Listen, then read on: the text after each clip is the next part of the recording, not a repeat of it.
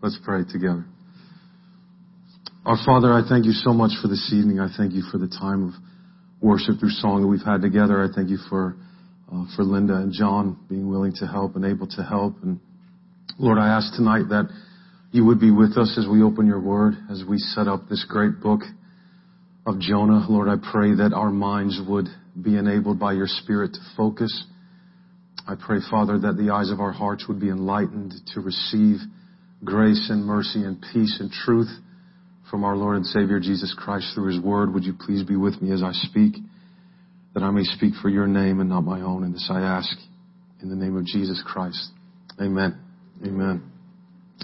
All right. If you'd like, you can open your Bibles to the book of Jonah.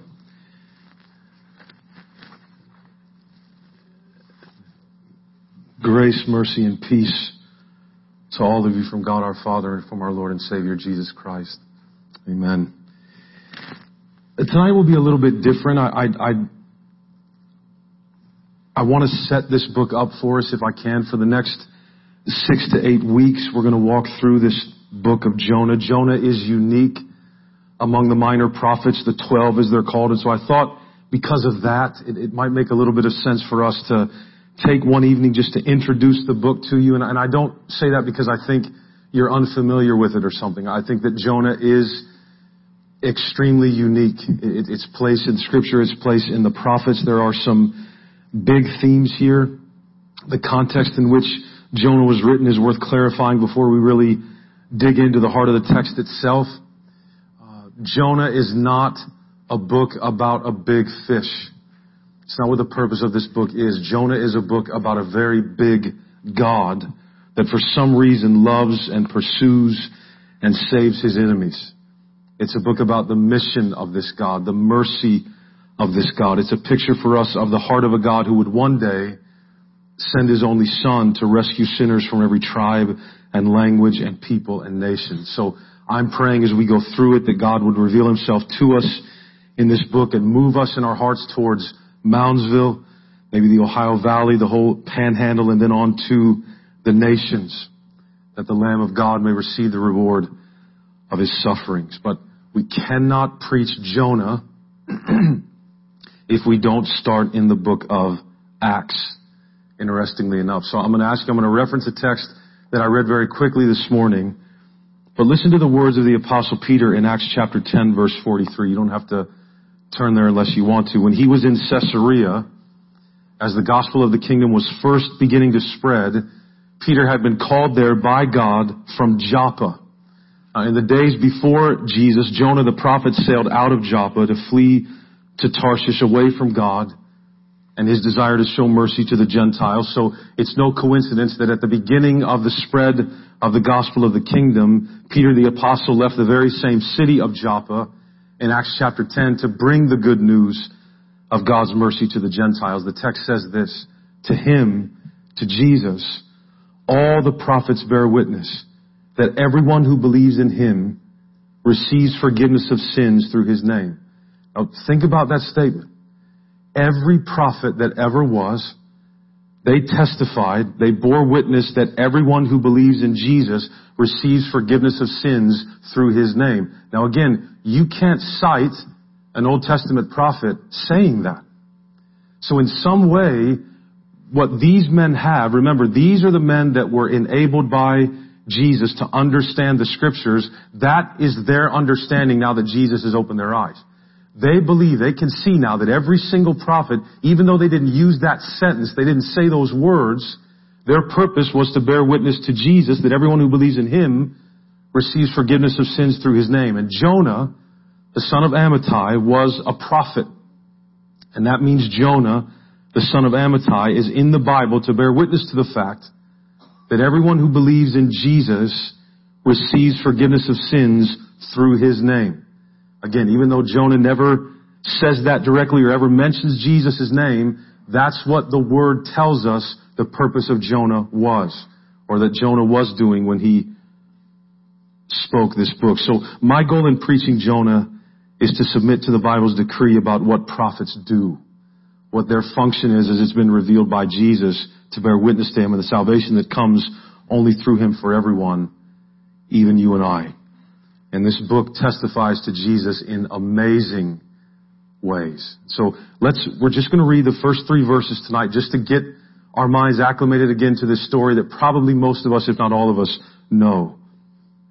He says, Jonah chapter 1 verse 1, Now the word of the Lord came to Jonah the son of Amittai, saying, Arise, go to Nineveh, that great city, and call out against it, for their evil has come up before me. But Jonah rose to flee to Tarshish from the presence of the Lord. He went down to Joppa and found a ship going to Tarshish. So he paid the fare and went down into it to go with them to Tarshish, away from the presence of the Lord. As I said, Jonah is completely unique among the prophets. Instead of providing a collection like normal of oracles or prophecies like all the other ones, the book of Jonah narrates a story about the prophet himself. A story that makes a massive point about how God's mercy is actually meant for the whole world. So Jonah was a prophet that spoke to the northern kingdom of Israel before it was destroyed in 723 BC by the Assyrians, an empire of which Nineveh was the capital. These things happened before Israel was exiled to Babylon. Jonah is actually mentioned in 2 Kings 14:25 as a very successful prophet. Technically speaking, he was a known prophet. The son of Amittai from Gath-Hepher, it says, which is north-central Israel. It's halfway between Bethlehem and the Sea of Galilee. It's about 3 miles from northeast of Nazareth. He had pronounced good news for Israel. That's what Jonah had done. He prophesied during the reign of Jeroboam II that God would restore the border of Israel from Lebo-Hamath as far as the Sea of Arabah, and that's precisely what God did, just as Jonah said, even though the time in which Jonah prophesied was a time of rampant wickedness and idolatry in Israel's history. This was during the 8th century. It's what's covered in 2 Kings 14 through 17. So the events in the book of Jonah, this is very important.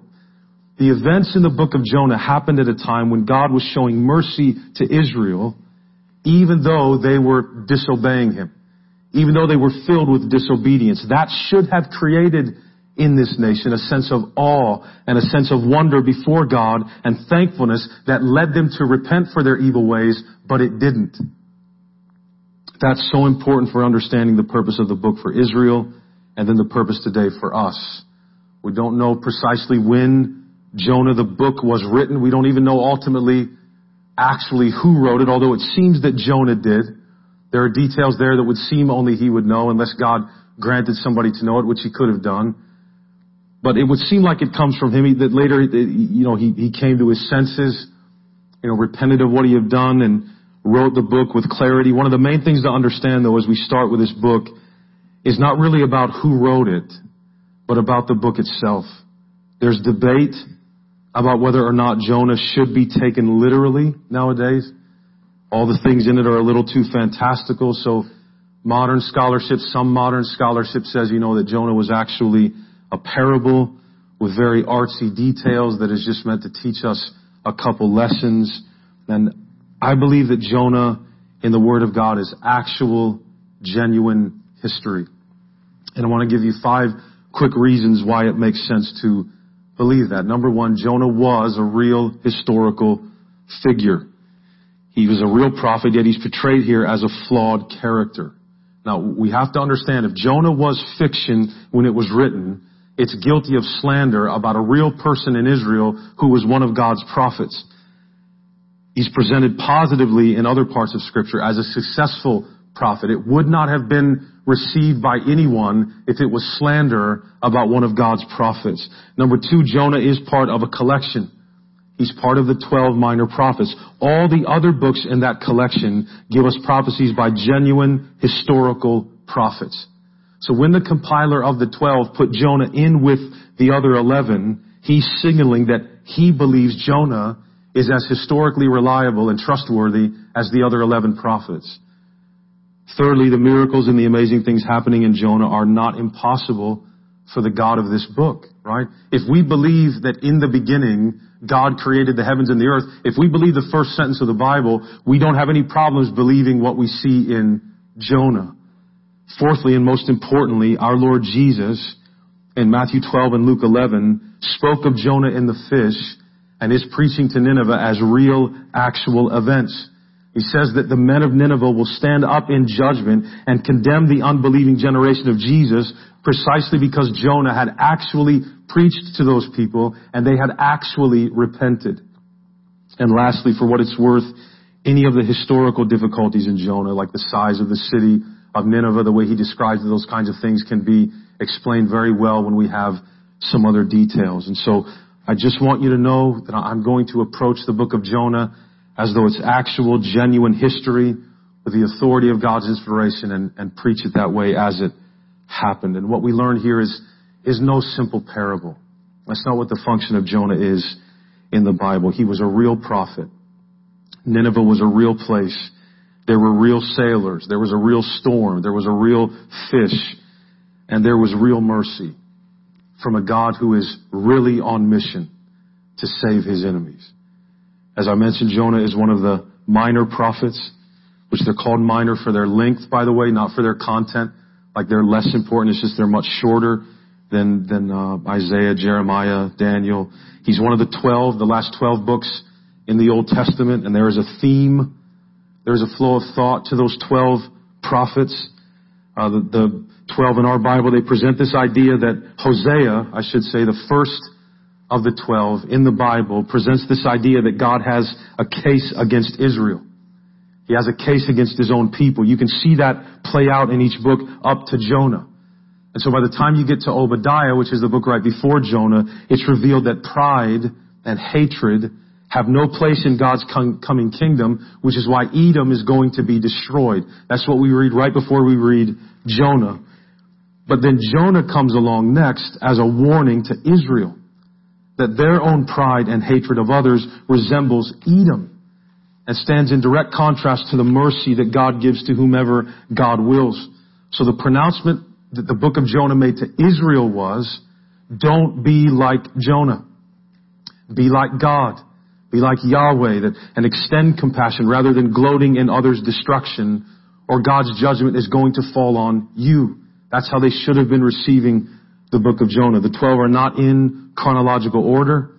They were originally all contained in one scroll, so whoever put them together wanted them to be read as a whole based on what he wanted to communicate, not in order as they happened. But interestingly enough, chronologically speaking, Jonah is the first of those minor prophets. He kicks off the message to Israel through God's prophets that Yahweh is committed to Israel through the covenant that he made with them. Every prophet affirms God's love for Israel, even though their sin is horrific, and yet he remains committed to them because of the covenant.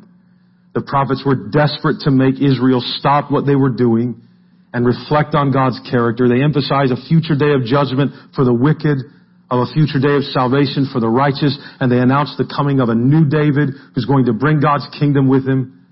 Jonah kicks all that off with the events recorded in this book. That helps us understand the tone, the purpose of Jonah as we study it, that God is announcing something big through this little book. Something big primarily about himself and who he is, but also about Israel and who they were. And it may very well be the reason that Jonah does not give dates or isn't extremely specific and doesn't contain oracles and all these things that can specifically be related to Israel is because uniquely the message of Jonah is timeless, beloved. That God's people are always in danger of sinning like Jonah did. Even those in covenant with God who forget who God really is. We are always very thankful and very hopeful that God will be merciful to us. But we don't always want God to be merciful to people we don't like. And we don't always want him to be merciful to people or groups that we're angry with or that we wish weren't there. Enemies, if you will. And it turns out that the holy God, the one who actually is holy, that has the right to discriminate and does not, he's relentlessly committed to the salvation of sinners from every single nation. And if we don't realize that about who our God is, we're worshiping a God we've made up in our own minds that we like. We're not worshiping the God who is. And that's dangerous. Jonah is put forward as a representative of the whole nation of Israel on purpose. We're told very little about the man and a story about him. We're told very little about the prophetic office, which was unique to Israel. And the whole story is played out on the stage of the world. There are Gentile sailors. There's one Israelite in the whole book. It's Jonah. There are Gentile sailors. There's the city of Nineveh. Jonah embodies there. Remember, at the start of this message from God through the prophets, he embodies Israel's heart and Israel's attitude at that time in their history. That gives him his unique place among these 12. As the individual representative of the Lord, he represents the whole nation that was called to be God's servant. And God intended to say something to the Israelites about their relationship with the Gentiles and about their relationship with God. So Jonah is not just a rebuke to the prophet, but to the nation of Israel as a whole. And we really, we want to have in our minds some clarity about what Nineveh actually was before we get too romantic about it. Nineveh was a pagan, brutal city and culture. They really were. They were destroyed by a flood in the Babylonians in about 612 BC.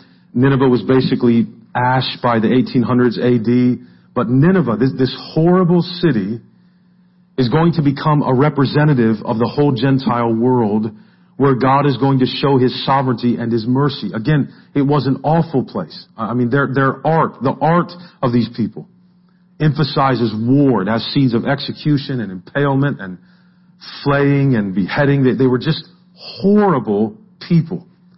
But Jonah is a beautifully written little work of literature about this whole thing. Its use of structure and irony and poetry and rhetoric. It's written very well. It has depth and meaning. But for us, as we read it, removed from this context, in light of where we are now in history and in light of what Jesus has done and the mission he has called us to, what we want to be getting from Jonah, we want to get a sense of the attitude of those inside the covenant community at that time towards those who were outside the covenant community at that time.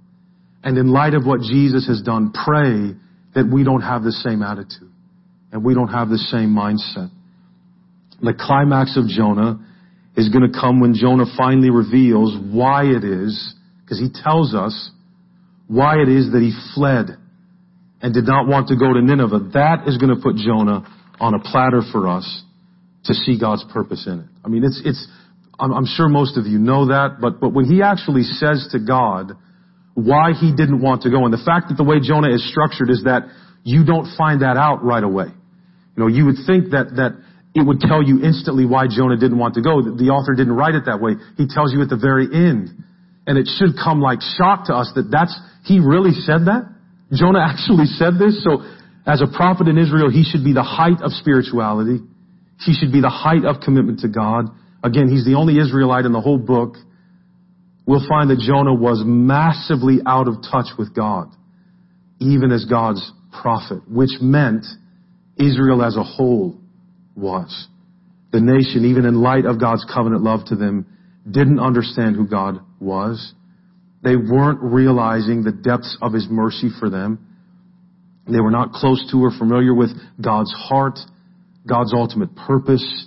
They were self-centered at this time and unmerciful and unloving, in spite of God's immeasurable mercy and patience towards them. That's important for us to remember. God wasn't just sending his prophet to any Gentile nation, which was, again, very strange for the Old Testament era to begin with. He was sending his prophet to a horribly vicious and cruel nation. An imperial power, literally, that threatened his homeland on a daily basis. So the story will start out with Jonah's flight away from God and his flight away from God's will. And we are going to learn in the book something about whether or not you can actually run from God. That is a part of Jonah. But the most important thing we can learn from Jonah is not about Jonah. Jonah teaches us something profound and beautiful about our God, about the God of the universe, not just Israel. Notice that Jonah tries to escape God all throughout the book. That's what's happening the whole time. And God keeps appointing things, as the Bible says, all these things to stop him, so that regardless of how Jonah feels, God's will for Nineveh will get done, will get accomplished. What does that tell us about God? Why is he so relentless? What does that tell us about God's control over the world and God's desire for the world and the way that the reasons that God might be doing things? God is not just merciful. God is missional. God is a missionary. He's relentless and deliberate about pursuing sinners. He's committed to his desire to save people from every tribe and every language and every people and every nation. It's what God has wanted to do since the beginning. God's concern for righteousness was not limited to his people in Israel. He's always been concerned about every creature made in his image throughout the whole world.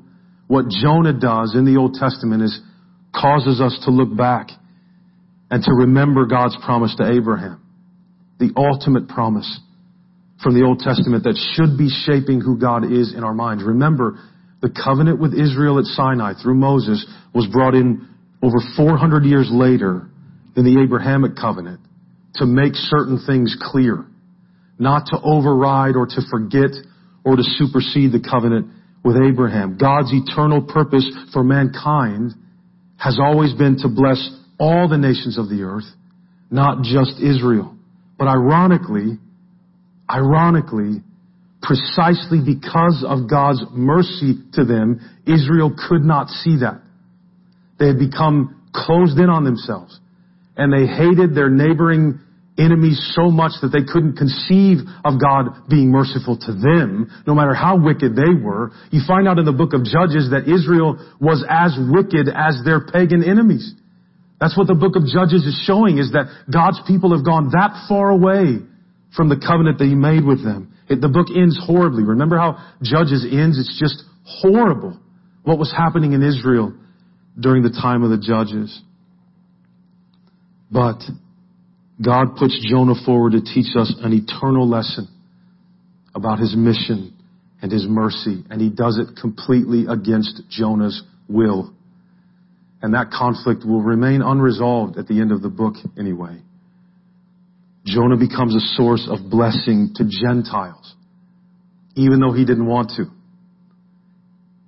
providing, if you will, a glimpse of the ultimate fulfillment of God's promises to Abraham. Jonah is there to remind us that God, that Yahweh is good. He longs to save, and his salvation will extend to the ends of the earth.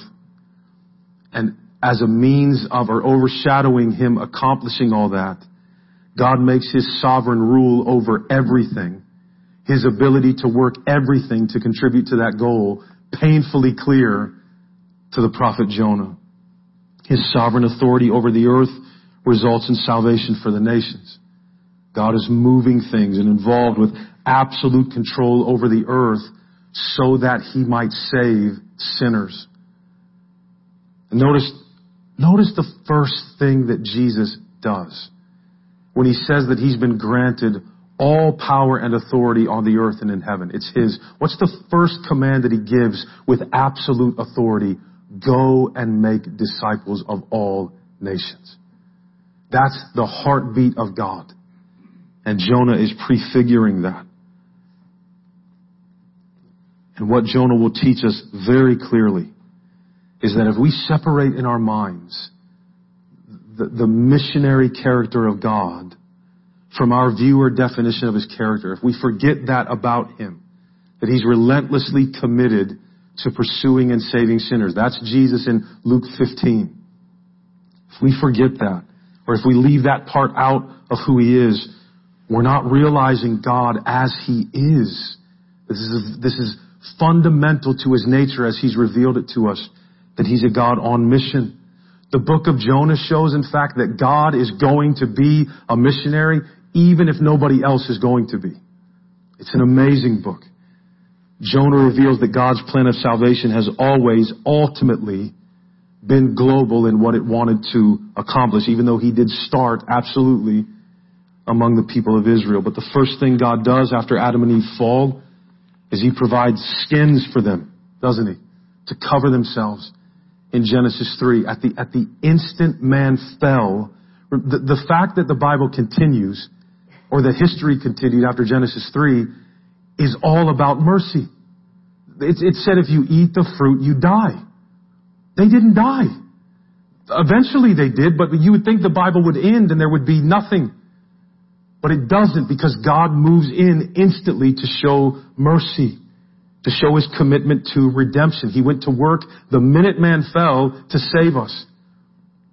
And that was his design from before mankind fell. So even though Jonah is different and it's not written like the other prophets, it really does fit right into the overall narrative of Scripture. Again, Genesis 3 reveals that the seed of the woman will one day bring about the end of the serpent and his seed. Well, the question should be raised in us as we're reading, well, how will that be accomplished, right? The Bible starts out with a massive problem for the God who is king over all the earth. How is he going to reclaim his rule, so to speak, over the world through faulty human beings? How is he going to do this through sinful people? But as Scripture unfolds, what becomes clear is God's kingdom will not come through the work of human beings. It will not be accomplished unilaterally by people. Victory is going to be the work of God. Salvation for sinners is going to be the work of God, so that he will receive all glory and honor and praise. The natural bent of humanity is away from God, not towards him. Our natural instinct is to rebel. We know this every time we try to change a baby's diaper. You ever try to hold a baby still to change it? They don't want to be ruled. And they're just little invaders of your home. That's what they do. But if you try to put a coat on a toddler, I mean, it's impossible. It's not impossible. I mean, you're stronger, but if you don't want to break this little person's bones, you got to figure out a way to get their coat on without wrestling to the ground. But it's built into us. It's who we are. Our natural bent is away from being ruled, especially ruled by God. But God had promised. He's promised, even though our tendency is to rebel against him, to set up our own kingdoms, he's promised that he would preserve the world until he brings in full redemption. And he promises to reclaim the world through one man, all nations, Abraham's offspring, Jesus Christ. So Jonah comes along and reveals to us, in the midst of God's covenant with Israel, that his compassion extends beyond its borders. That was not a message Israel wanted to hear at the time. It was certainly not the message Jonah wanted to hear. And if we're not careful, we can start to think the same way, because it's so much easier to recognize the wickedness outside of ourselves than it is the wickedness inside of ourselves. So Jonah is teaching us all about these things. The Scriptures reveal to us that God was one day going to send his Son to be the single vehicle of his indiscriminate compassion to every nation and tribe and language and people. Jesus is the Lamb of God who takes away the sin of the world. This is what he does. He is the shepherd of all the sheep. It has been God's eternal purpose that there will one day be one flock, one shepherd. And the book of Jonah is insight into the mind of God about that day that would come. It gives us a glimpse of what God is headed towards in history. That there is no nation, no people, no religious group, no culture beyond the reach of the one true God's compassion and mercy and grace and love. Nobody is beyond the reach of God's grace. Nobody. Nobody. And we're a people created to make sure the world knows that. That's our task. That's our function. This is the gospel according to Jonah. And we are here in this time and in this place, according to the book of Acts. We are all here in Moundsville to make sure Moundsville knows that. That's why we're here. That's why Moundsville Baptist Church exists. We live in the days of the true and the greater Jonah, right? The ultimate, relentless missionary who said to the world on purpose, someone greater than Jonah is here. Someone unlike Jonah is here. There's mercy flowing like a waterfall out of heaven all the time for all who come by grace through faith to drink from the everlasting fountain that is Jesus Christ. That's the gospel Jonah is pointing us to in the midst of his disobedience. God is an amazing God. This is the gospel God reveals is coming in the book of Jonah, and it is indescribably beautiful, but we will try to describe it nonetheless. Jonah's clear, even at a glance, that even again in the midst of the covenant with Israel, there was something deeper going on. That God is demonstrating mercy to those outside of Israel. But why? Why? We'll find that out as we read. And the reason this message will find its ultimate fulfillment in the person and in the work of Jesus. Jonah prefigures that biblical goal that the kingdom of God will ultimately include both Jews and Gentiles. That through the gospel, through the spread of the gospel, the glory of God will in fact cover the earth like the waters cover the sea. When the one who is greater than Jonah and his gospel spread through his church to every corner of the globe. Beloved, it is no small thing that Jesus said in the book of Matthew. This gospel of the kingdom will be preached as a testimony to all the nations, and then the end will come. Do you hear the mercy of God, of your God and mine in a statement like that? I will let the whole world know before I return. Every tribe, every language, every people, every nation.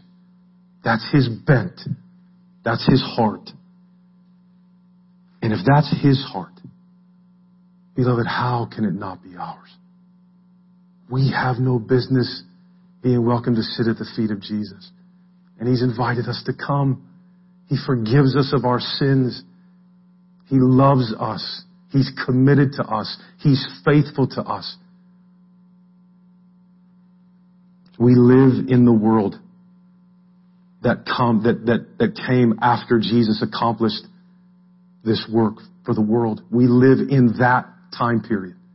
We live after it. We swim in the ocean of God's grace that was poured out at the cross every single day. Every single day, we're just swimming in grace. Jonah becomes profoundly personal, or it needs to become, if I can say that, profoundly personal for us.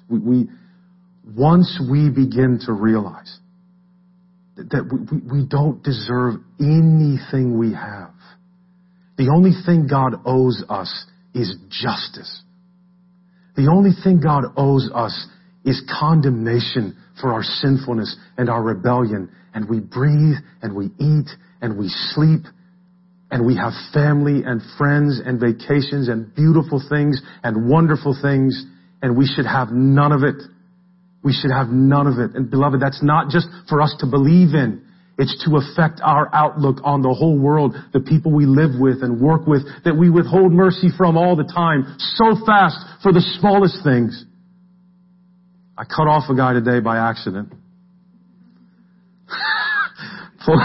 Pulling on to when you get off at 26th Street and you're taking 470. I just thought, well, there's another lane. You know, there's a lane. And so I saw the guy coming, and I just there's a third lane. I'll just go into that. And there wasn't. I'm supposed to yield. Didn't yield. And then he's on my tail for about, 2-3 miles. And it was my fault. I mean, 100% my fault. But have you ever been the honker in that one? I know it's funny, but we're ready to kill over the slightest things. And I mean, can you imagine the patience and the mercy of God? I mean, it's just mind-blowing. How is he like that? Why is he like that? To me, to us. And again, that's not just to know theology, that God is like that. Like it's a systematic category. God is merciful. Yes, God is merciful to me, to you. Jonah is screaming at us. Remember this. Remember this. And don't get cold to it. Beloved, we can't get cold to it. We're too guilty to get cold to mercy. And I don't mean that like be self-deprecating about yourself. That's not what I mean at all. Just be realistic. If God wasn't merciful, nobody is getting in. Nobody. So let's let this book open us up and teach us about us. Let it teach us about our God and our Savior, that we would know His mercy through His Son, and that we would be on mission with Him. That's the book of Jonah. So I forgive me if tonight was more academic than normal, but we'll dig into the text here. I think in 2 weeks, next week will be our patriotic service, but we'll move through this book and allow God to speak to us through it. Let me pray, and then I'll come down front, and if you'd like to come and pray, if there's anything you need to come and pray about, you need to speak with God, if you need somebody to pray with you, you're welcome to come, but we'll sing that final song and then we'll be done. All right? Let me pray. Father, I pray that you would be with us now, Lord, as we think about what your word is telling us about you, about your mercy, about your grace, about your love towards us, your faithfulness, your relentless faithfulness to us. Lord, you sent your Son, who paints a picture of a God who leaves the 99 to go after the one, of a woman who sweeps a house empty practically until she finds a lost coin, of a father who runs to meet a son who deserves to be punished indiscriminately. And so, Lord, may we remember you and what you have done in these next moments, and may we take your mercy and grace with us into the week, not as a chain to make us feel guilty, but as a gift of pure joy and beauty to lift up our souls in hope. This we ask in the name of Jesus Christ. Amen.